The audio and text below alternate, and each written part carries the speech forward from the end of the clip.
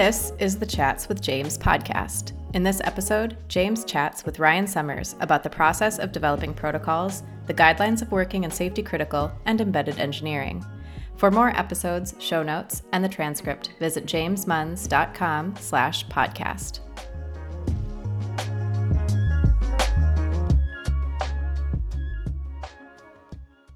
So I think the thing that originally got us to reach out for a podcast episode was talking about MQTT, right?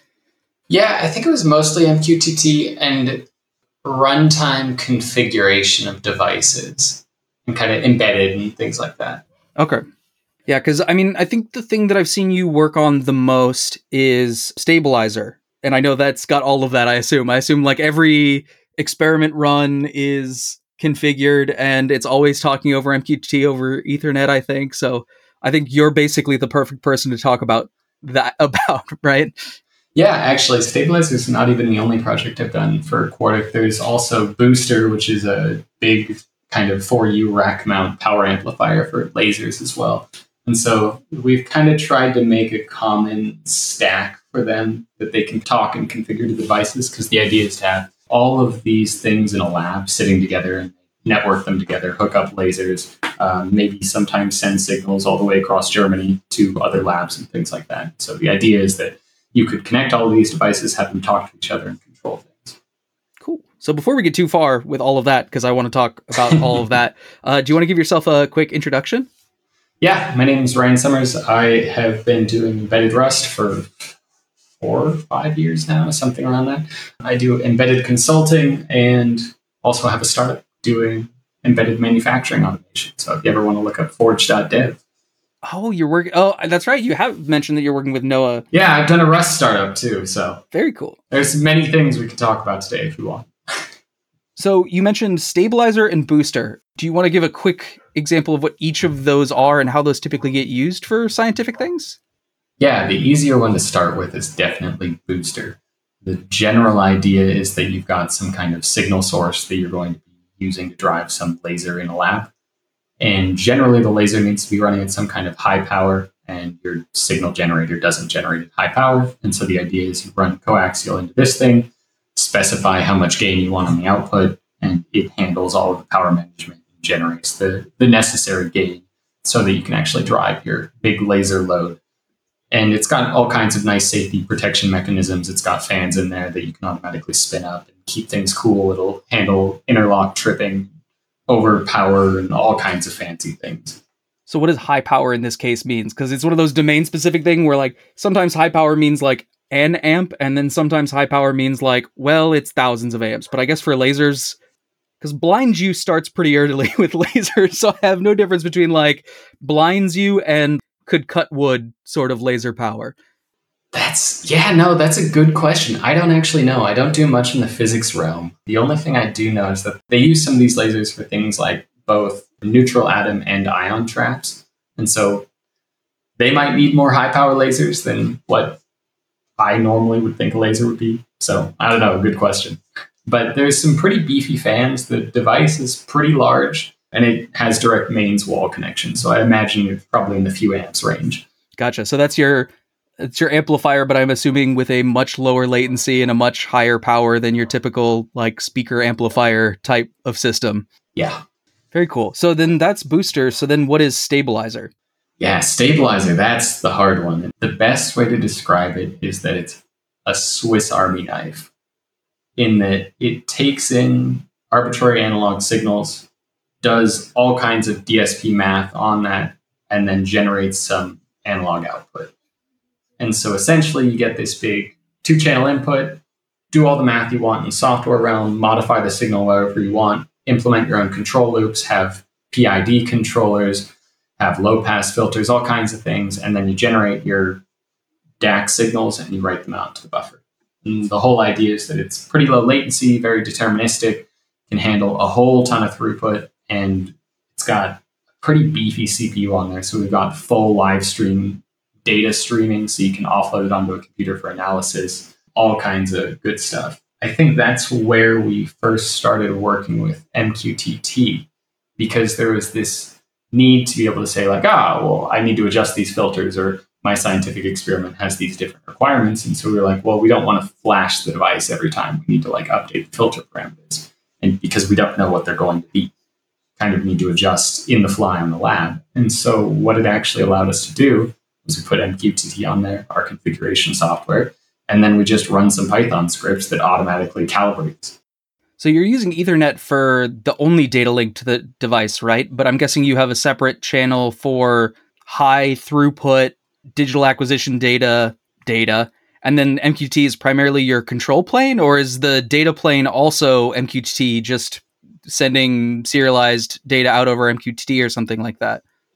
No, so we've got it set up in a few different ways where the data streaming is just kind of raw UDP streamed to an endpoint. I think we have it set up so that on MQTT, you basically say, stream all of the raw data to this IP address at this port. And once you set that, it'll just start dumping it out there.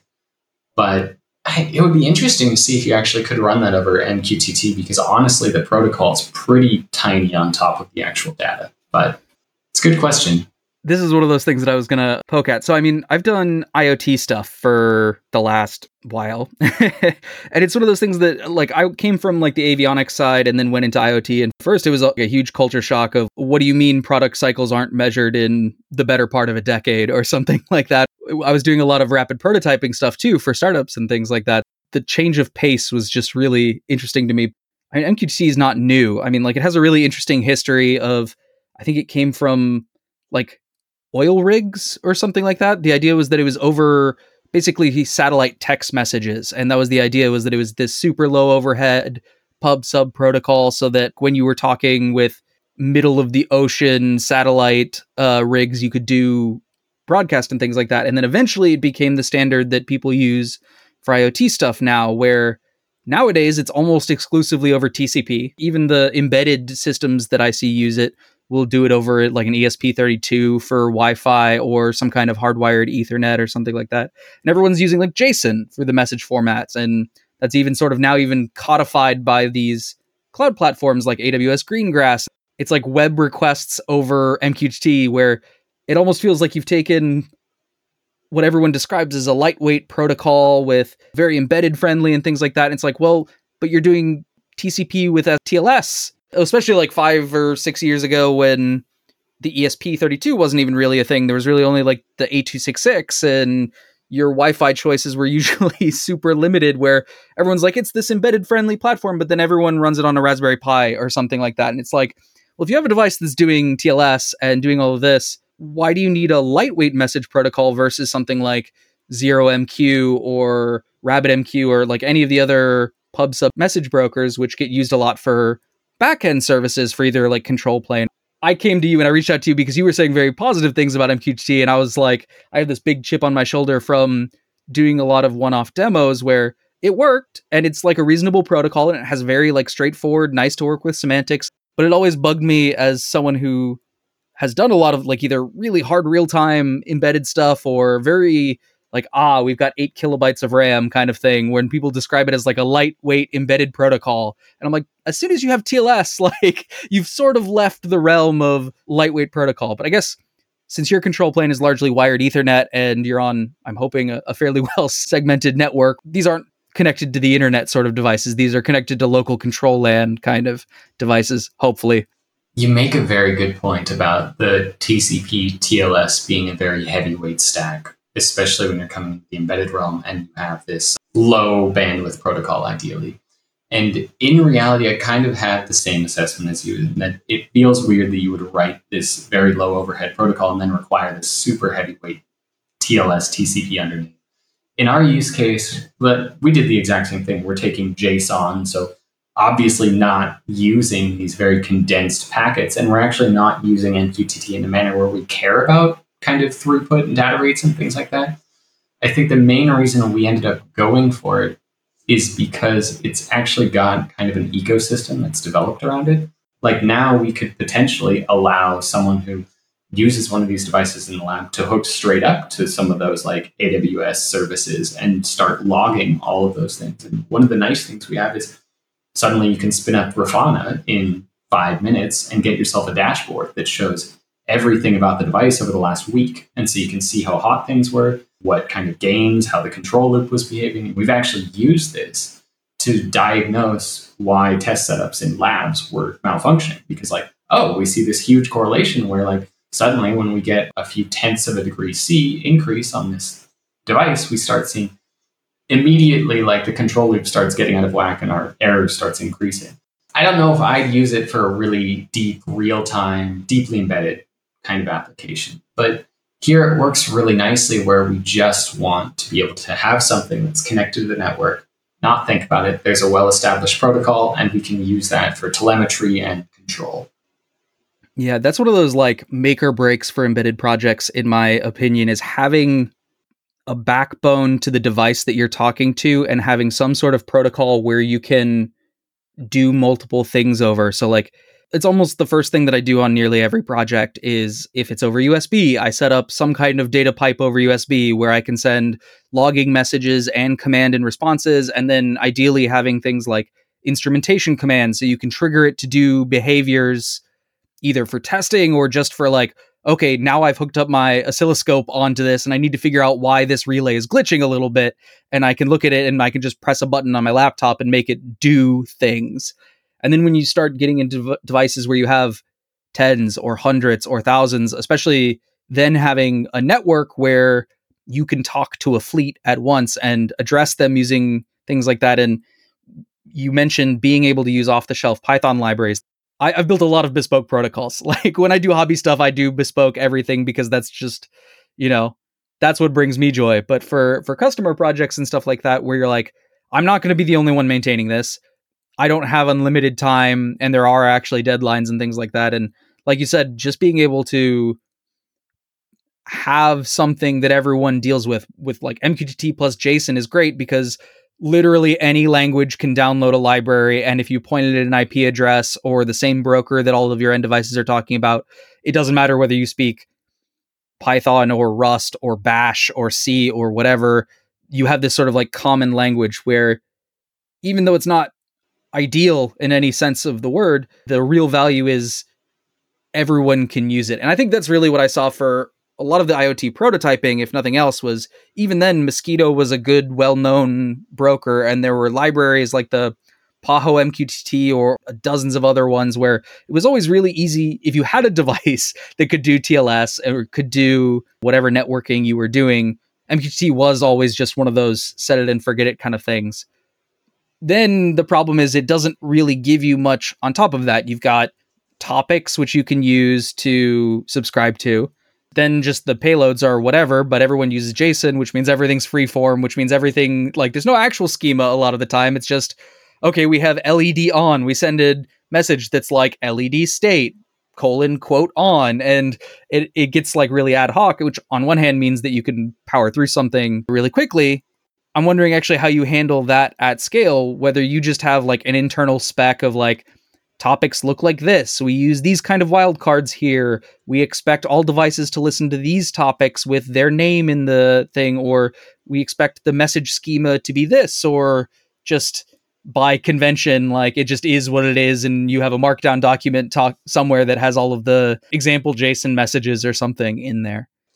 Yeah, so this is actually where I think things get really interesting with Rust. First of all, we're in the no TLS realm right now. I think the next thing on my plate over the next few months is like, maybe we could get embedded TLS running on this and get that going, talking on cloud. But going back to the schema, one of the things we wanted on top, I talked about this, is kind of like the runtime configuration. So we wanted to be able to say like, how do I change a setting on the device in like a sustainable manner where we can reuse this through multiple projects?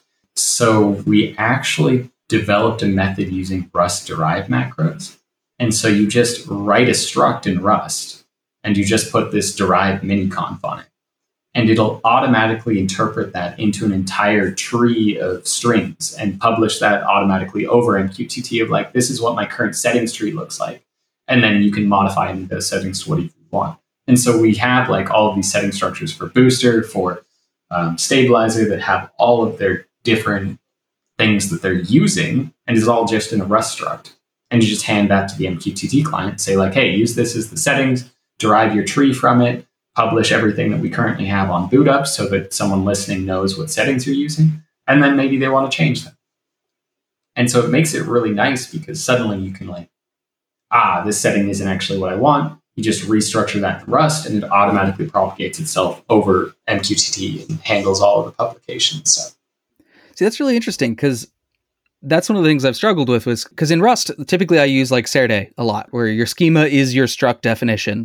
I do a lot of like binary serialization with Postcard too, where you really need the schema to match. There's no like, oops, I don't know about that field, so I'll just skip it, because in a binary protocol, that just gets interpreted as the next field, which means now all of your deserialization is garbage and things like that. That's one of those interesting things where from more dynamic protocols like JSON, where you can have new fields and added fields and restructured fields, is how do you handle the case where what your device is sending doesn't match what your tooling is expecting? You mentioned the devices send out their schema on boot, which I guess if you're using like Python or something like that, you can dynamically evaluate and make yourself like a dynamic class that has all the fields and things like that you could deal with. Or in Rust, you could just use like Serde value and interpret that. But when you have to send messages back, is it just something you can just tell when you've changed the schema? Because you go, wait a second, the tooling is expecting the word temp for temperature, but someone changed it to temp_C or temperature or something. Like that's a really minor renaming change, but there's also a ton of like reorganization and reordering and things like that that can really screw up schemas. I wrote a whole post that was like, is there any value in partially understanding a message? Because if you don't understand it, the best case you can do is gracefully ignore it, like from a programmatic standpoint. It's a little different when you have a human operator and maybe they get like a dynamically built GUI and they're expected to go in and like, as a human, respond to these sort of things. If you're writing a long running script, if you all of a sudden are getting messages that you don't understand, the best thing you can hope for is your program just goes, I don't know, and doesn't do anything that might cause problems or something like that. And especially when you have high-powered lasers, you really don't want any misinterpretation of the kind of settings that you're doing. So I'm interested to hear how you handle that, or if you just like careful deployment, or we just don't touch the schemas for well-known messages. Or yeah, so that's an interesting point. In regard to schemas, I don't know if you could strictly say that we're publishing a schema. What we are publishing when we first start up is like, these are all the settings that are available to you, and this is the current value. And right now we're using Serde JSON. A lot of work just happened in the last week or two with Robert refactoring Minikon that actually took away the assumptions of knowing that like there's Serde underneath or that MQTT is used in the way. And the idea now is that you can use it to just map an arbitrary string of keys into an endpoint within your structure. And then you can, anything that implements serialize or deserialize, you can pass that in. You pass in your key iterator, and then you just say, okay, I'll deserialize it when I get to the terminal endpoint. It'll figure out the type when it's there. The idea is like, you could now use this kind of Minikon structure over any kind of data link layer, like if you had USB or UART or something like that. Like you could probably use Postcard to use this just fine. But in terms of getting back to your question about schema, this is really where Rust error handling is pretty incredible, because essentially when you get to the end, someone's given you some payload and said like, hey, set the setting to this value. And really we're leveraging Serde at that point, where we say like, hey, try and turn that into the type we want. And what's really nice is you can start just propagating errors out using just the question mark and letting things go all the way back. But then you can start catching them at the MQTT interface and start using that error formatting and then print that back as a response over MQTT. And so suddenly on your Python side or on your PC where you're trying to configure it, when someone tries to set a setting, you immediately get a response string that says like, hey, that deserialization failed because I expected this like backslash in this location, we didn't get it. And so it's really cool to be able to see like proper error handling written in code immediately translate into this wonderful user experience on the tooling side. But it also makes it more complicated because as you're writing the library, you're like, I need to make these errors right because this propagates all the way back out to the end user. It's not just code at this point. Someone needs to be able to read this and understand how to fix it. Interesting. Yeah. So, I mean, that's definitely one of those things where, yeah, having those kind of channels, whether you're setting up a request response. Oh, that's another thing I kind of want to poke at is like your actual communication model of pub sub versus RPC. But having that ability to get that response back is huge. And the more fidelity that you can give back, either that just gets shoved into a log so you can see if this is like a one-off, oops, yeah, the message was corrupted on the line, or the message was partially dropped, or things like that. Or really, no, you tried to set temp and we don't know what the field temp is. We only know temperature, is one of those quick feedback things that becomes a really big deal. The messaging style, it's another thing that I sort of poke at MQTT, because you have this world where everyone's connected to a broker. And what I see a lot of people end up doing is they just do a lot of point-to-point communication, and almost to the point where they are doing mandatory responses. So every command you send gets an ACK, which means, or not just an ACK, but like an application layer acknowledgement. So you send the message, the protocol sends back, yes, I have received that message. Depending on your quality of your QoS settings, you either then get like a double acknowledgement or whatever, and then the application deals with it. And then it sends back a message that says, yes, that succeeded, or no, that failed, and things like that, where even though you have this pub sub world, you end up doing exclusively point-to-point links. So it is still useful because all of your end devices end up talking back to the same endpoint, which is very useful because it means you don't have to think about it. And once your tooling or whatever connects to that as well, you have at least the routing to all of that, regardless of how they're actually wired up. It's not really like pub subby, you know what I mean? Like if you're always sending one message to one device every single time, it's not very pub subby. It's like you have a point-to-point link with like you have a star topology, really. And especially when you have like AWS handling this, and then you go, oh, well, we're also like, you don't really broadcast messages to multiple devices. You end up getting this like point-to-point link enforced by security, which is also not something that MQTT as a protocol super understands. But all of the brokers, like the commercial brokers that I've seen, like not Mosquitto handles it where you send everything out and everyone could see anything, and there's no real like ACLing, or there's probably ACLing. But in like managed brokers from AWS, or I'm picking on AWS just because I had a client like a couple weeks ago that used Greengrass, so like this is in my brain right now. You end up like enforcing at the ACL level that these are all point-to-point links and things like that. So is that something that you actually leverage where you say set everyone to this, or is it really still like a point-to-point link for you? I'm just interested if I can find anyone in the field who has used it sort of the way the protocol was designed, rather than, oh, this is a protocol that's close enough to what we actually want to do, and it means that we don't have to write tooling, so we just use it because it's portable, even if we're sort of like not abusing, but like evolution of how an actual protocol gets used. So actually in MQTT v5, they updated a lot of the way MQTT works to support this kind of point-to-point communication a lot more, because now messages have properties associated with them. And one of the properties is something called correlation data, where it's just a binary blob that you say, like, this is this message. And the intended use case is that you send that message to someone, they inspect all the properties, they say, there's this correlation data. And when they generate a response, they're going to put that correlation data in there. And there's one of the properties is like, what is the response topic? So they've obviously recognized that a lot of people are using it in this kind of not traditional pub sub, but point-to-point communication.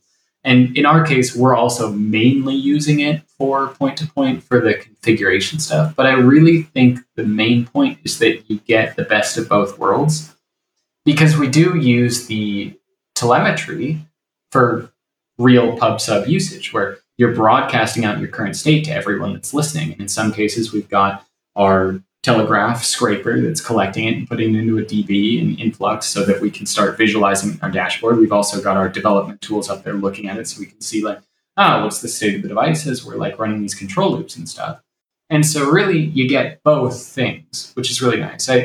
Back in my university days, I did a lot of work with ROS, the robot operating system, and that uses the traditional pub sub methodology. And really like that, being able to publish data somewhere makes developing your system a lot simpler, because you no longer have to think about how tightly structured it is. You just start blasting out the data for everyone to listen to.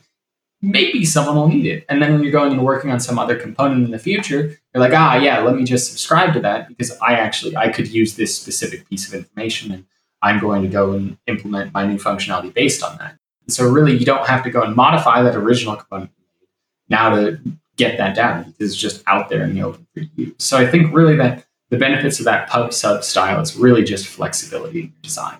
Yeah. And that's actually a really good point, because when I was doing MQT stuff, this is still in the 4 point whatever days. And that's been 5 or 6 years. And, I'm sure the actual use now that Greengrass has launched, and I'm sure there are millions and millions and millions more users now of MQT than when I was poking around it. I was working at an IoT. It was an IoT platform, and that was sort of our main ingress from a lot of these devices was MQTT. So we were building a lot of those things, and I think that was around the time when Greengrass launched for the first time, and then I think maybe Azure had an offering that came out around the same time and things like that. So it was interesting to see what we did, and you could tell that there were a lot of these patterns being built because we weren't the only ones doing it that way. You could see a lot of other people doing that. So it's interesting to hear that a lot of that has come out in MQTT5. So I might be just totally off base and going, oh, it doesn't do like that, or it doesn't act like that. And the answer is maybe in MQTT4 it was awkward, but in MQTT5 they've just gone, no, this is how people are using it. We'll live with it. But it's interesting because I think you also nail a really big point. There's no like ideal pure usage of a tool the way it was designed. It was like you're solving problems, and if it's good enough and it means that you don't have to spend a ton of time developing it and all of that, done, ship it. So it's one of those things of like, for my personal projects, I super overdo it. It's weird because my brain will turn off for personal projects versus customer projects, because if you ask me a question when I'm just doing hobby stuff, I'll be like, no, it must be perfect. It has to be like this. But for customer projects, I have a much better way of turning off my brain and being like, nope, we're shipping in 3 weeks. It needs to be done. Good, good enough. And I think the actual points that you raised of having that ability of a way to talk to the device and tooling that lets you talk to the device, and that flexibility to go, hey, I need more logs. I need to add more logs, and I need to add the ability to understand these logs very quickly, is one of those things that really does shine with tools like JSON or MQT and things like that. Because you can always throw out another topic, which existing tooling doesn't have to pay attention to. They can just pretend like those messages don't exist, and you don't have to think about routing or filtering or things like that. It's just like, I will add up one service that just looks at the like hourly fault rate from every device, because then I can see patterns and maybe correlate that with temperature or something like that, where it does lend itself to the throw all the data into the ether and catch it and then worry about data analysis later, or figuring out correlation or trends and things like that. And especially when I was working on IoT devices, that's one of those things where trends end up being a lot more interesting than absolute values. Like in the scientific pursuits and things like that, you are very interested in making sure that things are calibrated and accurate, and you're very interested in the raw data captured or the process data that's captured. But especially when you have consumer devices, or when you're dealing with the like more operational level rather than the scientific level, trends matter, because it might not matter if you have 5 faults an hour or 10 faults an hour or whatever, and maybe some devices will be 5 and some will be 10 and some will be 20 or whatever for some metric of line noise. But when they start changing, that's the really interesting thing, because that's when your devices experience something weird, or you can see those trends even if the devices aren't calibrated to some exact reference where they have a different baseline.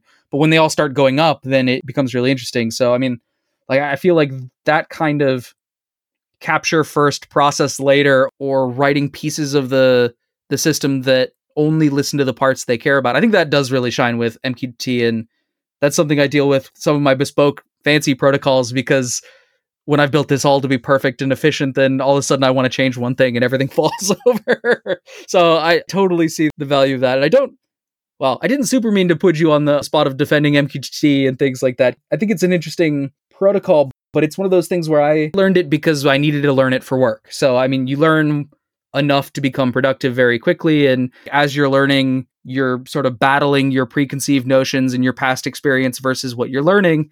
And sometimes you hit these hitches where you go like, that's not how it should be. It should be something else. And sometimes the answer is, yeah, it should, but it isn't. So, whatever. And then the other time is, you're missing this piece of information, which is why you think it doesn't click, but it's just because you're missing some step in there. And I've always sort of wondered, is my like lack of love or problems or chip on my shoulder about MQT because, yeah, it's just, it's evolved. People just use it because it was close enough and don't try and worry about why it's not the way it isn't. Or am I just really missing something? So that's why I was sort of poking around, because I'm interested in hearing someone who really loves using the tool and seeing if there's just a piece of that didn't click, or if I'm just undervaluing the flexibility and I go, oh, it could be better if it wasn't flexible. But then that's sort of the key value. You know what I mean? So I find it interesting that you're thinking that I'm like the MQTT evangelist here. I would phrase it more as a love-hate relationship. As I'm implementing the client and protocol, I'm like, man, this is just so incredibly wonky sometimes. And I mean, any protocol's got its own weird quirks, right? But ultimately, what drove us to use MQTT was back when we were first starting out on some of these projects. We had this need where we're like, we need to control these things. We've got an Ethernet connection. We don't want to develop our own bespoke protocol because we'd like to be able to leverage anything that's kind of out there. And so we were kind of looking around and saying like, okay, what protocols are there? And I know CoAP was kind of on our list. MQTT was there. I don't know if we saw many others, but ultimately it was more along the lines of like, what is something that we can give back to the community that doesn't exist yet? Because this is a need that we have, and we can probably imagine that a lot of other people are going to have this, especially as microcontrollers start having more and more capabilities. Like you start seeing the STM32H7. It's incredible what you can do on that chip, even if it's not power efficient. Things are getting more connectivity. You see network stacks more often. The libraries are getting much more optimized, so you can start fitting things like small TCP on very small devices. And so really what we wanted to do is like, the beauty of this contract is that it's been open source work. And so we were able to say, how can we find something, fill a niche in the community, and publish it out there that other people could also use it? So I think that was one of the real driving factors from MQTT too, because it's like, hey, this is a widely adopted protocol. There's nothing here that works on embedded in Rust yet. So why don't we go ahead and write a library so other people could use it too if they want? And really just being able to see kind of what that brings out is really fascinating, because honestly, I had never even heard of MQTT before we went on building this client. Like, yeah, this looks like it fills our needs. And then seeing what comes out as a result, suddenly now 2 or 3 years down the line, we have these 5-line Grafana configs, and we get this whole dashboard of like all the time series information. And then suddenly they were able to debug like an atom trap, and we're able to say like, yeah, when we had the temperature go a little high, our error increased and we lost it. And you wouldn't have that capability without having kind of this connectivity to the device and these ease of integration with existing tooling. Like, yeah, the data is theoretically all there, but you made a good point. When you're looking at these IoT or network connected devices, you're mainly interested in the data over time. You're not interested in an immediate point like, oh, cool, the temperature is 32.5 C. Like, that is absolutely meaningless to me. But suddenly when you start looking at it over the time of the day, like, oh, what's the difference at night versus like, what's the hottest point of the day? Is that going to affect some of our measurements? And is that affecting how the setup is actually working? And you can actually start seeing some of that. And that becomes way more fascinating when you aren't looking at it as an individual point, but as a collective whole. Especially when like we don't have the capability to store all of this data on the device. And we're not going to write all this bespoke tooling on the computer to collect it all and keep it all there, put it into a Postgres database and write all these visualizers. Like, no, I'm not interested. Being able to leverage what's out there is really what's been powerful from this outcome here. Kind of looking back retrospectively. I don't know if we intended any of this when we first set out, but it's been cool to see.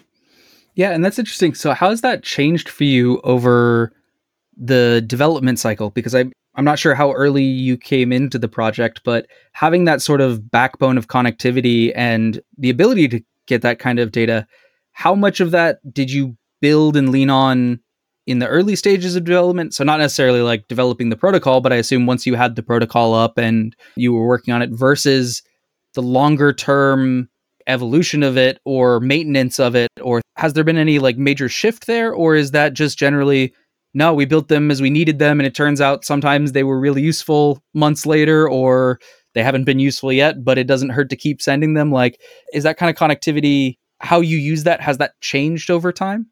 Oh yeah, definitely. When I first came onto the project, I think it had just recently gotten started up. I mean, it was 2019. I think the H7 series was relatively new, especially in Rust support. And I think what Robert had done was the very first Ethernet small TCP implementation on the H7 using like raw registers and stuff. And I think that eventually started making its way into the H7 HAL, Richard Chiang. I don't know if I'm pronouncing his name right. incorporated that into the HAL after looking at the stabilizer repo, and we got it all in there. And so really it's been interesting to track from when we first started out on the chip, when there really wasn't much support, and kind of leveraging all of the things that we're adding into the project and start pushing that into the open source. We started out pretty low level and figured out what we needed as we went. And we got this kind of like, okay, now once we've got the basics of MQTT, like, we started with a very minimal client. Let's just be able to connect. Let's be able to publish. Let's be able to subscribe. We're not going to worry about retained topics. We're not going to worry about topic aliasing or quality of service. Like, none of that jazz. I just want to fire and forget, because the rest of it seems like a lot of work. And so we kind of got that going and working, and we were publishing telemetry and information about the device. And suddenly we're like, man, it would be really, really nice if we could talk back to it. Change your state, do something else, command it, like, not even to the extent of like modifying settings, but even just telling it, hey, I want you to perform some action now, like set some relays or something. Not configure it, like, I don't know, initiate a measurement, for example, if they're long running. And so we started seeing like, okay, there's these things that we kind of need from a high level in an application. How can we kind of build on top of this now? So we've got, like, if you think of the OSI model, TCP, you've got MQTT sitting on top of that. Like, okay, well, we've now got this nice way to talk to a specific device, get these acknowledgements and verify that we're setting it properly, get responses, get feedback. So say for Booster, we've got an example where we want to set the gain on one of the channels. And so we say, like, set the gate source threshold voltage to 1.7 volts. And then in the response, it tells us what the drain current is. And so you can now write your control loop on the computer side where you say, like, okay, I'm going to iterate across all of the thresholds for the transistor gate. And once I start getting to the point that I want, okay, now let's start backing off and lower it until we get right. So you can kind of tune it in response with this real-time feedback of, like, send a message to the device, get a response back, analyze it, figure out what you need to do. And suddenly now you've offloaded this entire control algorithm from having to write it in firmware where you need to think about timing. You need to think about how you're going to do these asynchronous control loops where you set the transistor gate threshold, but then you need to wait 10 milliseconds or something until the ADC update comes in. And you need to do this 500 to 1,000 times. And it becomes this whole mess. But suddenly, if, like, you just expose this functionality, like set gate threshold, get the response, you can do all of that on a computer in Python. And you don't have to think about the complexities that go into that. And it's fascinating because, similar in this vein, one of the projects that just got finished up is they had Portic does more than just booster and stabilizers. There's all kinds of lab grade hardware that they're building for people. And one of the setups they had was a neutral atom trap. And I believe they actually had stabilizer or one of their other controllers talking to another device, both of which were running MQTT, these Miniconf clients. And basically one was setting an interlock for the other and saying, like, hey, disable yourself now based on its measurements. So it was performing like remote temperature sensing, remotely disabling the other device. To me, that was just really cool to see in the end, because you don't set out with the intent to build these kind of systems when you're like, oh, I want to build an MQTT client. Like, you have no idea what it's going to be used for. But then when you see someone come in afterwards and, like, start connecting all these things together across multiple embedded devices and doing end-to-end communication, like, you see that as a buzzword all the time. You're like, yeah, but when do people actually do that? And then suddenly, like, someone did it and it actually helped to solve their problem. It's just like, whoa, that's really cool.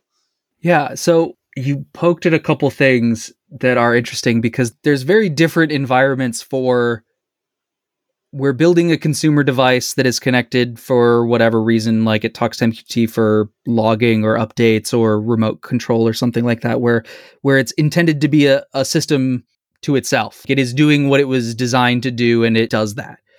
And then there's devices where you're designing them more to be lab equipment, if that makes sense. Like you said, it will be expected that you are not designing the functionality. You are designing the toolkit of functionality to let other people build what they're trying to build. And it's interesting, that never works for consumer products. For every consumer product I've ever seen that's like, oh, it's flexible and you can do that. Like IFTTT is like the only version of that I've ever seen that's not really developer focused, but it's like, you can make it do what you'd like it to do. Or, you know, there's some platforms for like Home Assistant or things like that. But when you're talking about like a normal retail device like your dishwasher or your fridge or something, like even if it has the ability to have some kind of sensor or send you a notification when your washing is done or something like that, they're not flexible. They are doing what they are meant to be done. But that's interesting that you point out, I mean, you're really working in a different field where you are building tools for other people. You're not designing these experiments. You say like, it's a power amplifier, like, or it has this, or you can write custom firmware. Or if someone wants something specific, maybe you're writing some of the logic.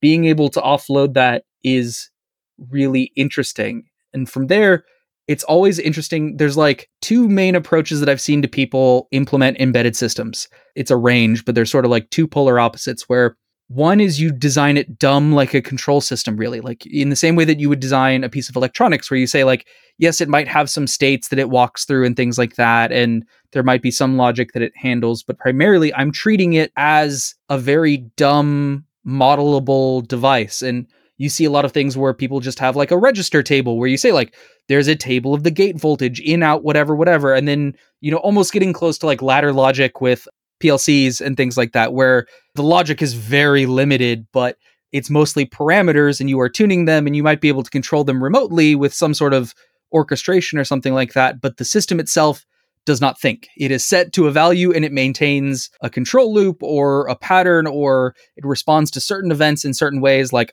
when I get over this threshold, I cut all of these outputs or something like that.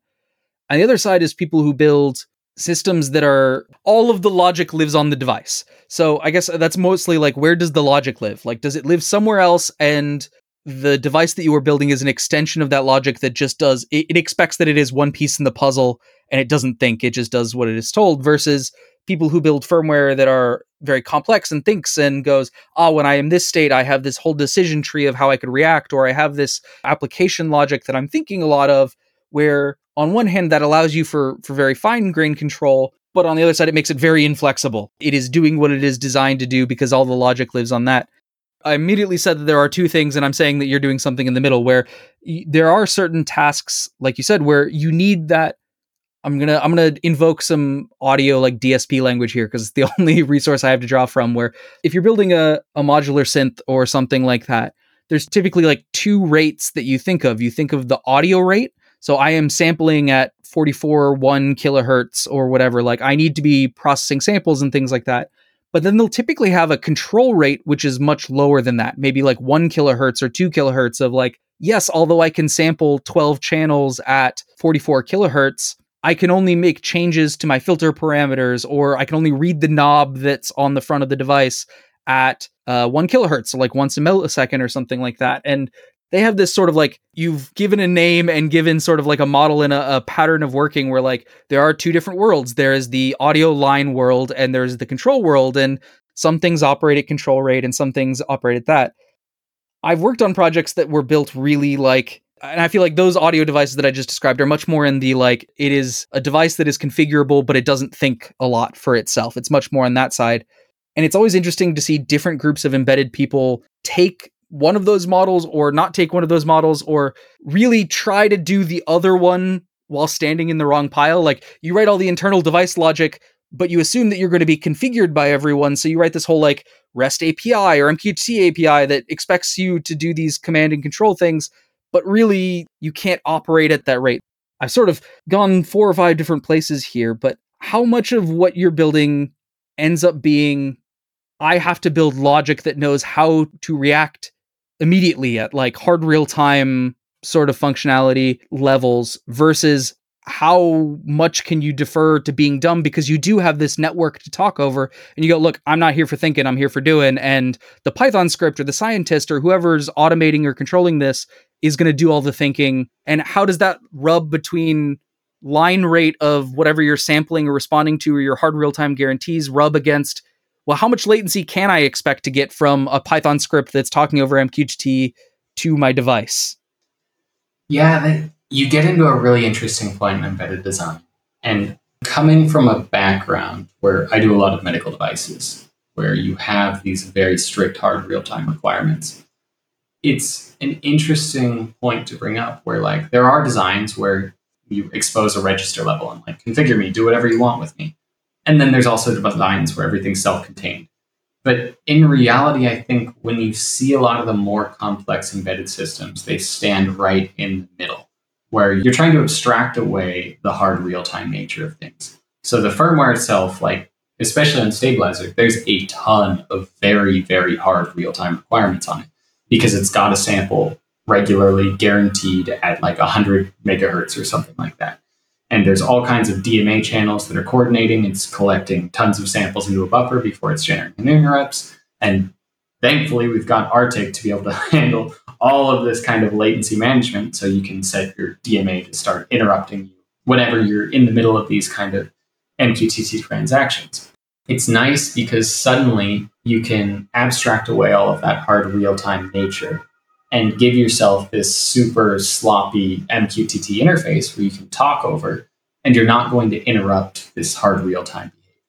And then as soon as it's able to, it's going to adjust itself based on what you've sent over the network and then start behaving that way. And so it's really a mix of the two of like, yeah, there's this subset of registers enabled, but you're just kind of making a black box underneath. Like if you're looking at traditional SOC designs, you've got your register layer, but then you've got all the logic actually implemented behind that you're configuring. I think embedded system design is very similar to that. I don't want to care about clock domain crossing when I'm writing registers. Like I don't want to think about that ever in my day-to-day life. But yeah, it's kind of interesting. In our case, there's a lot of the intent is that someone buys this hardware and they're going to have a debug probe that they plug into it. And they're most likely going to be forking the repository, writing their own DSP routines and making it do whatever they want. The hardware is very flexible.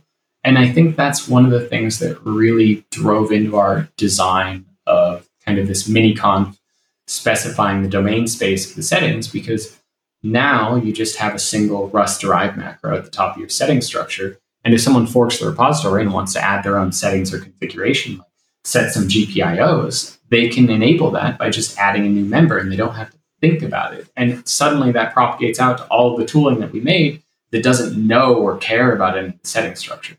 And so it really makes this way more adaptable from someone that may not care about how the internals of all the real-time stuff works. Like someone besides me definitely doesn't care how all the DMA streams are collecting data and how timers are triggering. Like I find that super awesome as an embedded guy. I'm sure you find that interesting too, but someone who's doing like PhD research in a quantum physics lab doesn't want to think about embedded design. They're not an embedded engineer. They want to get their physics experiment up and running, and they need to expose some functionality. And so if we can make that easy for them while still giving all of those hard real-time guarantees, that's where you see this really interesting value proposition. Yeah, that makes a ton of sense. I spent a lot of time thinking about protocols, so I joke that the thing that I am good at is making computers talk to other computers. And so much of embedded systems is just that, whether it's talking to a sensor or you've got 100 nodes in the field that are talking to a backend or tooling or things like that.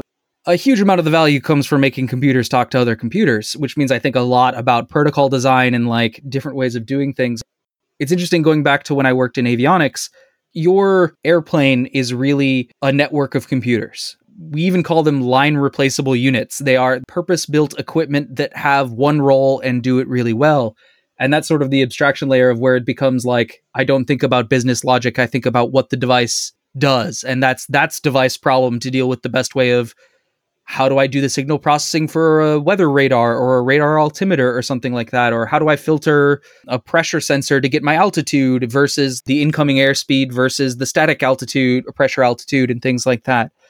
It was always interesting because you have all of these devices and sometimes you need data from other devices, but also sometimes these devices need to coordinate with each other, where most of the time everything was dumb. And so when the devices talk to each other, they're mostly just sending their current state, like, and this is the very like control system-y approach of multiple devices I find, is you send what your current values are. So like my state is this, you send, I would like your state to be this, and you listen to what the other device's state is. So it's not like a request response, like you're not querying the device, what is the temperature, or you're not querying the device, like what is your angle of attack.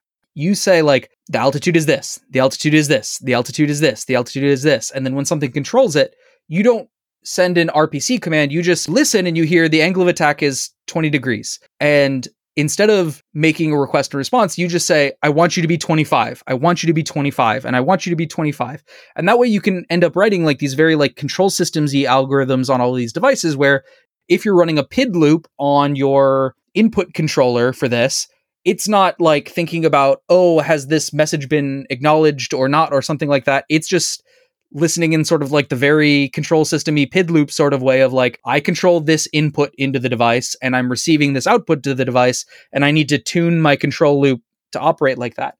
But there's always one or two devices that do actually need to coordinate. Sometimes it's because they share an antenna and they need to make sure that they have coexistence, so only one of them is sending at a time.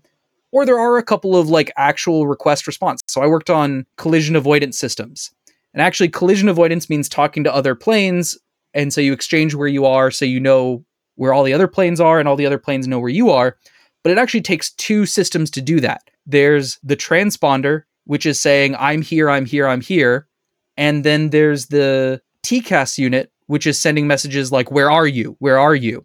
You have one unit that's doing one responsibility and another that's doing another. But essentially your TCAS talks to someone else's transponder. And then their transponder talks back to your transponder. So like you get this sort of back and forth where if you are in a mode where you're like, hey, tell that plane not to come over here, you need to send a one-shot message because you don't want to send out like, send them this message because you want that message to go out once and you want the response to come back once. And so it's always this interesting paradigm where if you can design your systems to be dumb, then you don't have to think about what is my acknowledgement window, or you don't have to think about a response timeout because you just say, well, if I stop hearing messages for longer than 500 milliseconds, the other device is faulted or the line is broken and we're done here. Because it should always send at every 100 millisecond or something like that. This sort of gets back to that pub sub versus request response, where when you get people coming from a web background, a lot of the times they're thinking in terms of like REST requests. And you end up with this sort of like always RPC world where you send a request and you wait for a response. Versus when you get the more like double E brained people or people who have worked in control systems, you go, I don't want that because it's easier to just think of it in terms of a naive control system of there's inputs and outputs and we just are saying what we want and receiving back what they are. And I was wondering how much of the design of your system ends up being more like the web request response sort of world versus the control system, I want you to be this, I am this sort of back and forth. Yeah, you made me think of something really interesting. It's kind of when you look at these pub sub methodologies, it almost feels like a way for us to take this digitized state and transform that back into a pseudo analog continuous time series value of like, hey, yeah, my altitude's 1, my altitude's 1.1, my altitude's 1.2. Like it's a discrete system, but suddenly you've still got this kind of, you've got time associated with it. You can see trends over time. And it's interesting that you bring up control systems because it definitely makes sense where you start tying that in. Like when you're thinking about control systems, you want to understand it in terms of continuous signals. Like you don't want to think of it in terms of command response. It just doesn't make sense when you're trying to do things like that. When you're applying that in our use case, it's interesting because when I think about it, all of the things that are pub sub are these kind of control loop things or data logging. And then all the things that are command response are not related to control loops. Like when we're trying to do the settings, you send a request, like do my setting thing, and you get a response, like I did your setting thing and it worked. It's interesting because the specific, when you're doing settings, that's not a control loop. But when you're doing telemetry and you're trying to get feedback about state, that is a control loop. That's a really interesting point. Because like in aviation, you would just spec the bus. And this is one of those like safety critical, and you've worked in medical devices, so you know this, versus the, 90% of the time we could be more efficient by doing this. But in like safety critical devices, you go, no, worst case is the only one that matters. So I will just spec the bus so that it has enough bandwidth. So like if you say, I'm going to send configuration state, I'm going to send the entire configuration table on every message at the rate of 100 milliseconds or 500 milliseconds, because then I don't have to care, like, is the device booted or not? You just say, I want this, I want this, I want this, I want this. And then once it starts responding, if it responds with something that doesn't match that, you know it's not listening to you. And if it responds with my state is this, and it matches what you sent, you don't have to worry about like ACK and responses and things like that. But from an efficiency perspective, if your whole configuration table is like 3 kilobytes and you're sending that every 100 milliseconds over a Ethernet's a wide pipe, but if in aviation you use a lot of like very weird archaic serial protocols that are very low bandwidth, or if you're using I2C or something like that, that'd be awful for device life. Or like if the fact that you just have to handle that message every 100 milliseconds is terrible, versus like, hey, no, we're all computers here. I changed the one field that I want you to change, and maybe I can also query you to dump your entire state, or you do that on boot up and I just listen. And you get those differentials, which are great, but it means that you have to think about the next level of complexity up, because you go, have I heard this message from this device ever? Or if you reboot your tooling loop, but not your embedded system, you have to query it. Give me your status, because I just woke up and I've never heard it before, even though you sent it 5 minutes ago. I've never heard it, or something like that, versus like the really dumb world of you just send the whole thing out all the time and it no thinking, only sending. You never have to think about that, because you just go, okay, well, if I just listen, then I know everyone's state. And the first time I hear from them, I know that they're alive and awake. But from an efficiency perspective, that's a terrible idea. And if you were to doing anything with battery life, terrible idea. Even for you, where you want to probably reserve as much bandwidth on your network for raw data samples and something like that. Control data is probably not a huge fraction of that, but if you just have to spend the time serializing and deserializing those messages, that's time you could be spent doing DSP or something like that. That's actually kind of where the beauty of static gathered DMA comes in. Suddenly you're like, okay, well, especially with RTIC, you're like, okay, I need to serialize this huge buffer of data, and it's going to take a long time. Obviously, I'm going to be getting samples in that period. And being able to stop yourself when you've like, okay, I've serialized the first curly brace of a JSON and the first quotation mark of the first field, and I'm halfway through the first word. Okay, now we got to go do some ABC, like do some DSP stuff. It's really interesting to see that. One of the really interesting parts is also when it comes down to real time in embedded is in your code base, when you're writing functions and you have an edge case where you can say like, oh yeah, we could return early here. We could avoid this expensive calculation. Sometimes it's actually better to still do the expensive, dumb calculation for no reason, because what it gives you is this known timing characteristic. Suddenly, when you've got this known timing constant, you don't have these weird conditions where most of the time when you're calling this function, it works in a millisecond, and then sporadically, like garbage collector comes around and it's 99 milliseconds all of a sudden. If you can keep your control loop consistent, you can kind of manage it better. And so sometimes the best path is not the most optimal execution path. You'll say like, even though we could break out early here, we're intentionally not doing it. I don't know if that related too much to your earlier question about kind of the request response stuff, but it kind of jogged an idea in my head. Yeah, definitely for safety critical, that's one of those things where if you have a sorting algorithm, you might just do insertion sort or bubble sort every single time, because even though it's ON squared, the number is never going to be greater than 30, and it always takes the same amount of time. You might not even do the early return path, versus something that you go, well, 99% of the time it's 10 milliseconds to sort these, versus 1 out of every 1,000 times it'll be the worst upside down case and it takes 30 times longer, and oops, now you've overrun your timing domain. And like, actually, I'd be interested to hear if your experience is the same, is that consulting is interesting because embedded in particular, I find, has a very different knowledge and maturity level company to company.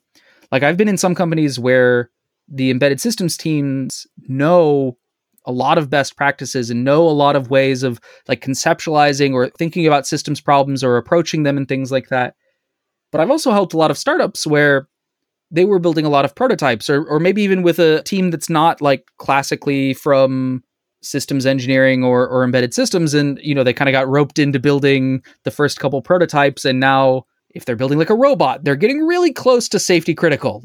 Maybe they're not in a car or in an industrial control robot or something like that. As the startup expands scope, they're getting closer and closer to like, you're getting real close to safety critical, and you really need to be doing this the like IEC 61508 kind of way, or whatever like safety critical standard of analysis. It's interesting to see. Sometimes I come in and I get blown away because I learn a ton of stuff because they've just been doing this for forever, and they have a process and a way of analyzing.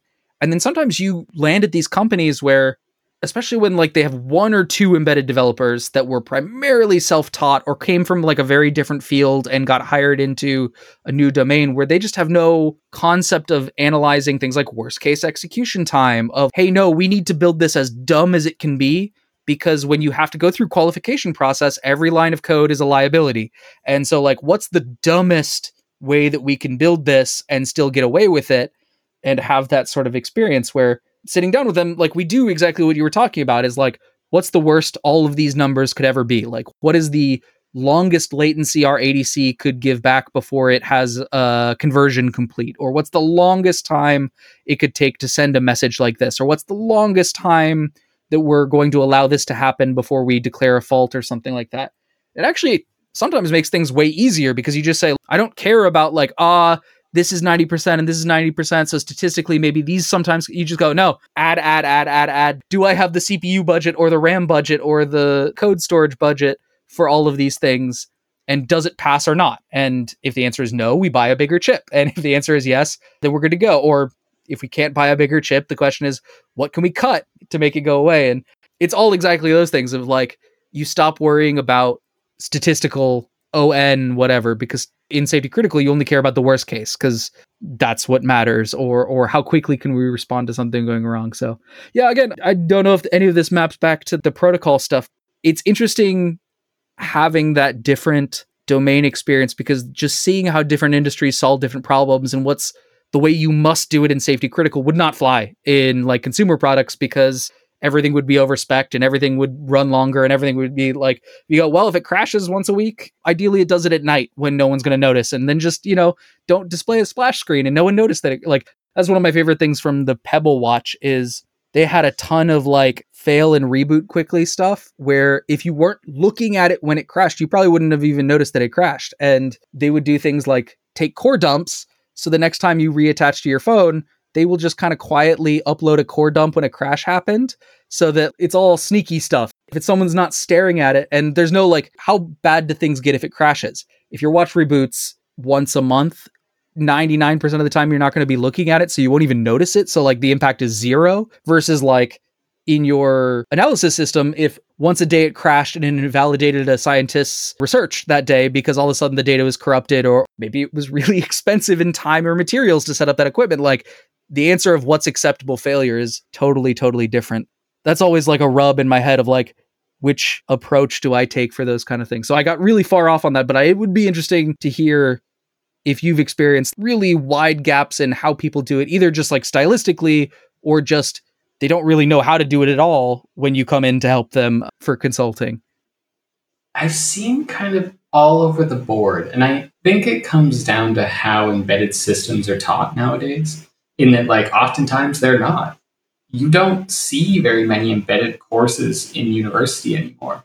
Like I think I had one class for one semester, and then I ended up doing an autonomous robotic submarine and did all of the electrical engineering and microcontrollers for that. And that's essentially how I got my start in embedded, and then immediately went into consulting after I graduated. And it's like nobody knows how this stuff works. And I wonder if part of it comes down to the fact that it's so dependent on what the capabilities of your chip are. Like you can go from this multi-core SoC that's got all this kind of connectivity all the way down to like an MSP 430 that's been around for 30 years where you've got 100 kilobytes of RAM. The capabilities between those two devices are so divergent that I think you end up seeing a lot of different design methodologies. And in embedded, it's almost more like an art because there's no necessarily like right way to do it. If it conforms to spec and it doesn't crash, it works. And even sometimes crashing is totally A-okay. I mean, coming from the safety critical, definitely not. But it's an interesting kind of way of looking at it. I've seen a lot of startups where you made this point about going from startup, working your way into safety critical. And it can be a little bit of a dangerous path because when you go into safety critical designs, a lot of it is about the process. It's not about the code itself. And so when you take this startup behavior where we made the prototype and you turn that into product, you don't have any of the safety process behind you verifying that like what you did was the right way to do it. And so like, yeah, it might work, but that doesn't really tell you anything about whether or not it's acceptable to use it in the safety critical context, which is a weird thing to wrap your head around if you haven't done safety critical stuff before. Suddenly, like, it's not about whether or not the device works. It's about all of the analysis behind it. You could publish the source code for a lot of medical devices, and it's meaningless because people couldn't use it because you can't go and get that approved by the FDA. You need all of this information back there to be able to say, like, hey, this device is safe. We've done all the analysis that no one is going to hurt. These are all the failure modes. And like, none of that is there in code. It's all testing. So you get these wildly different domains where, like, we need a prototype in 2 weeks to verify this product idea so that we can invest $2 million, hire all these engineers and get it done. But we need to know if it's possible. Versus, like, we need to make this device that's not going to kill people that potentially could. And so you get these really interesting design patterns where there's these weird interplays, and it can be dangerous when they cross. Yeah, I think you really nailed it on how wide embedded is. Like, embedded spans everything from, like, I'm writing assembly on an 8-bit micro all the way up to, like, embedded Linux deployment, and we call all of that embedded. Yeah, I did a podcast episode a couple years ago now with Francois from Interrupt, who used to be at Pebble, and we talked about this a lot of, like, you talk about how people got into it, where especially on the lower end of when you're talking about, like, your PIC 8s or whatever, like, a lot of people were like double E's they were the one that was, like, software inclined, and they figured out how to get the PID loop running on their PIC so they could have a better motor controller or something like that. And they came up from that. Or you get the people from the opposite side who were doing backend services, and they had done a little bit of electronic stuff before, so they got roped into writing the microcontroller code. And you really do have these two very different worlds that are smashing together in the middle, where you get this really weird gray area of everything from, like, 32-bit microcontrollers up to very small microprocessors. And there is no one style, and there's no one right answer. And particularly when everyone's cost optimizing or trying to get the most hard real time out of everything that they're doing, there's no one size fit all approach, which is, it's something for sure. There's also this interesting kind of issue where once you build something and embed it, it's not like software. The second you release code, it becomes legacy code. It exists out there in the world, and you may or may not need to deal with it. At the moment that you're releasing it, you're like, yeah, this is great. It's perfect. It works fantastically. Obviously never ends up being that way in a few months' time, and you patch it and make new code. But that stuff stays out there. And so it's kind of an interesting domain where you have to deal with these. Maybe this is a nice loop back into kind of protocol and being able to deal with schemas. You've got all this old firmware that's sitting out there.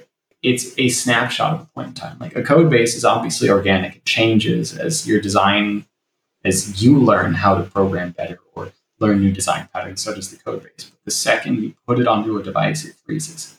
So you get these interesting problems. And this is one of the things I've been wanting to solve in MQTT with some of our settings configuration, where you could publish some self-representative schema. I worked as an intern at SpaceX for a while, and from what I understood about their telemetry protocol, it was really interesting because they'd reserve like 10% of the packet payload for metadata about what the message itself represented. And then the rest of the 90% was like the actual payload. But it was all binary and serialized, so all nice and compact. So essentially all someone would have to do on the listening end was get a few of these messages and build up their metadata. And once they got that, they could start interpreting all the messages. So you didn't have to know anything about the structure of it. And you could create all this ground support equipment that's listening to data from the rocket, builds up its own metadata, and then just starts logging that in the dumps where they can do analysis after the launch. It was just super fascinating to see. And I've been kind of wanting to, like, how could we kind of emulate that kind of structure where you have this self-describing data format? So I actually spent a ton of time thinking about this recently, because Postcard does not encode its own schema in it. Super compact binary serialization. So, like, there's no hints at what field starts and ends where or whatever. Like, CBOR is binary, but it still has that JSON-like schema where you go, like, field start, field end, whatever. Or, like, Protobuf has field number, whatever. Even if you can't really understand it, you can still, like, interpret some of it, or if you have a partial understanding, it might be useful. But Postcard has none of that. If you don't know exactly how to interpret those bytes, it's garbage to you. Like, it might as well be meaningless. And I thought a lot about, how can I encode that? And I came up with what I thought was a fairly clever way of encoding the schema, because Lachlan, someone who's hung out before, helped me write a derive macro. So it actually walks the schema down so you can get this sort of static struct that describes the recursive structure of the data. And then you could serialize that using some like well-known format, or even like compress it, or even just take like a hash of it to make sure that your schemas match up. And that's what I wrote that post of, like, what good is partial understanding? And I came to the same approach that you saw, is from a code in the field perspective, there is no value. Because if you ship these two devices at the same time and you update one to send new data that the new one doesn't know how to feel, it has no code to handle that new field. Like, okay, cool, you're sending me humidity. I know you have sent me a field called humidity, but I don't know what that means. And the code that I shipped on that date knows nothing about humidity. So like, the best it can do is ignore it. But I think telemetry and logging is the one case where that's not true, because you can stick that schema in a database, or even like if you heard the schema late, you could go back and reinterpret old messages and things like that. And I think telemetry, of which logging or tracing counts as, that is one of those things where you go, if I know nothing about this device in the field, how can I tell what it's trying to tell me? And I think that is one of those areas where it is really useful. But I think where I sort of lost interest in there, I goes, this will never help me with device-to-device communication. It will only help me with post-mortem analysis or something like that, which has a ton of value, like you've shown, doesn't help you in the field, which is the problem I was trying to tackle at the time. And that made me realize, like, there just is no way, because if you've written code that doesn't understand something, you can't make it understand it after the fact, unless you go like really fancy dynamic programming like Python or something like that. But then still you're limited by the flexibility that you've put into the code when you shipped it and snapshotted it, like you said. Hey, all we've got to do is start putting in deep neural networks on our microcontrollers to be able to interpret the telemetry. It's going to be easy in the future, trust me. Large language models. My approach for doing the schema was I designed a compact fourth stack machine that described, you would encode how to decode the message. Like, the schema wasn't just a schema. The schema was a small fourth program that decoded all of the fields for you by essentially like walking the stack of the data that you got in. Nice. Which means that if you already knew the binary serialization of it, you could just do the raw thing. But if you wanted to dump it into logs, I figured out how in like a couple dozen or 100 bytes, how you could write a very compact fourth program, because Serday only has like 29 data fields. And so like, if you can recurse with a stack, you can actually decode all of them in a way where you get essentially like 1 byte per opcode. And if you feed that into a VM, that opcode can walk the payload essentially. And most of that like 100 and whatever bytes were like the field names. So if you gave up on field names, or if you, like you said, you just send field names occasionally, where you send like one piece of it that you can reassemble and then deal with it later, you can end up getting a program that can decode it dynamically in just a stupid small amount of time. This is something that White Quark or Catherine suggested to me, where I was talking about how do we compress this more when you don't know this information. And she was like, well, you make a virtual machine for it. And at first I thought she was kidding or joking. And I was thinking about it and I go, no, that is the right answer. Like you build this sort of like self-decompressing format or something like that. I guess fourth is the very old approach to that. Maybe ML is the new approach to that. Like, I literally wrote something and I go, well, what do I do with this? Like, I can then print it to a console, but I can't do anything with it, because if I don't know what any of these fields mean, then like there's no semantic meaning that goes with it. Like the data is recovered. You can't teach the meaning after the fact to a program that's already shipped, unless you can send it an update script or an update firmware that then later can interpret it. But then you've flashed new code, so it doesn't matter that it's a schema that it doesn't understand, because you just teach it to understand that. Like, this is sort of like that lockstep I got myself into, where I go, well, if you can update it, you don't need something that handles this. And if you can't, then there's nothing that you can do to make it understand this. So yeah, it's funny. I think that's the reason why, as much as I absolutely loathe serialization protocols like JSON, I think that's why people like them, because it is a self-descriptive type system where you can just receive it and everyone knows how to understand that data. There's a few things missing, like you aren't able to say upper and lower bounds if you want like a setting, or if you have enums or something, you can't say all of the various enums that you support. But by and large, it kind of tells you everything you need with just glancing at it, and it's relatively human readable. As much as it's not efficient at all at a binary level, it's easy. And in cases, especially going back into MQTT, like when you've got a TCP connection over 100 megabit PHY, like, I I don't care if I'm wasting a few bytes. Like, it's not that big of a deal. Like, yeah, we've got streaming data and stuff, but it's stream data. If you miss it this time, you can get it next time. Like, there will be more. It's interesting where it comes down to ease of use ultimately. Postcard is obviously would be really cool, but you make a great point where when you get into this machine to machine, like being able to understand the format is meaningless because you have to update it. But with these kind of telemetry protocols, there's usually not something that's kind of trying to interpret it. It's purely just logging everything it gets. And then after the fact, you can kind of postmortem go and look at it. So yeah, it makes me wonder. I don't know if there is a good way that you could have a meaningful self-describable format that would be machine to machine. If you figure it out, let me know. I mean, Forth's answer on this was don't send data, send programs to each other. So I mean, like you get into things like PostScript, where back in the day when like printers were brand new and, you know, switched networks were brand new and things like that, there's a good chance you couldn't actually rasterize. Your printer would have 10 times more CPU than your end terminal would. And so there was no way that your end terminal could rasterize a whole PDF or something equivalent to a PDF to send it to the printer. So what it did instead is it would send a program that drew it. So it would go, there are lines here and there's text here with this font here and this.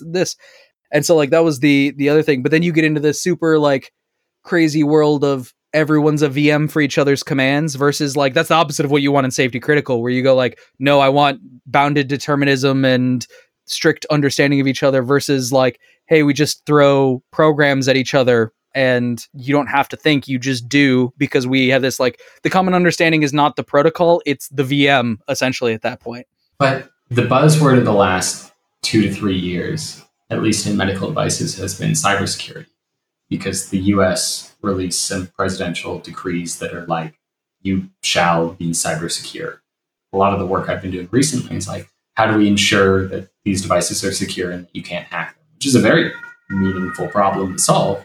And when you start looking at kind of these remote, send me the program to execute, suddenly that becomes a giant, like that's just like cross-site scripting for your embedded system. That sounds incredibly dangerous and like a giant hole. Yeah, I don't know if I'd recommend it, but it's the only solution I've been able to come up to is how do you build systems that don't have to understand what is asked of them? And the answer is, well, then you get into the dynamic world of scripting languages, whether that's JavaScript or Python or whatever. Mm-hmm. But that's still the ability to send new code. And like, could you have done that better with over-the-air updates? But it's interesting. It's something that I spend a lot of time thinking about for both protocols and like how to think about stuff like that. That's interesting. We've been going for about an hour and a half, and I could go another hour and a half, but I don't think I can keep you here, and I can't keep myself here. Need to go and get dinner. Yeah, we're both in the same time zone, so it is about dinner time, but it's been excellent to talk to you, and I would love to talk to you again soon, but thanks so much for coming on to chat today. Yeah, thank you very much. It's been a fun time. You mentioned that you're doing consulting in a couple of the companies that you're working for. Is there anything that you've been working on or that you'd like to plug or to share before we wrap up? Check out forge.dev. That's the only plug I've got. If you're building devices, come and talk to us. Do you want to give a quick explanation of what that is? Because I know what it is, but do you want to do you have the like 30-second elevator pitch of it? Oh God, I should have this. Okay, let's give it a shot. We automate flashing and programming devices, put it all on the web for you so you track it. So if you're building a lot of something, we help you do that. I think that was 30 seconds. Oh, less than. So it's all of the like factory installation and testing, I assume, or at least basic smoke test. Do you wake up, hello, here's your program, sort of tooling for people who are building automation in the factory, basically. Yeah, but it's more than that. It's also like you need to put serial numbers on each device. You need to put all your test programs. You need to run them, collect all your data, do trending, check device requirements, all kinds of that. So that's the intent of Forge, that it centralizes all of that, puts it all in one place. You put your device in, you plug in the programming port, you hit start, and at the end it tells you if it pass-failed. And then you get all these trend lines of all your devices over time, and you're able to check if they're passing requirements or where things are going wrong in your factory process. That's another one of those things that I see startups really struggle with. They think that they're done once the hardware works, and you go, no. Oh, yeah. Now you start phase 2, which is how do you make it so that you can make thousands of these a day with a reasonable failure rate and know when something has gone wrong in your assembly process. And they go, that's like you finish the first 90% of the project and then you start the next 90% of the project. So I'm super excited to see where that goes. But thank you so much for coming on, and I'm looking forward to talking to you again soon. Yeah, thanks for having me. All right, bye. Bye.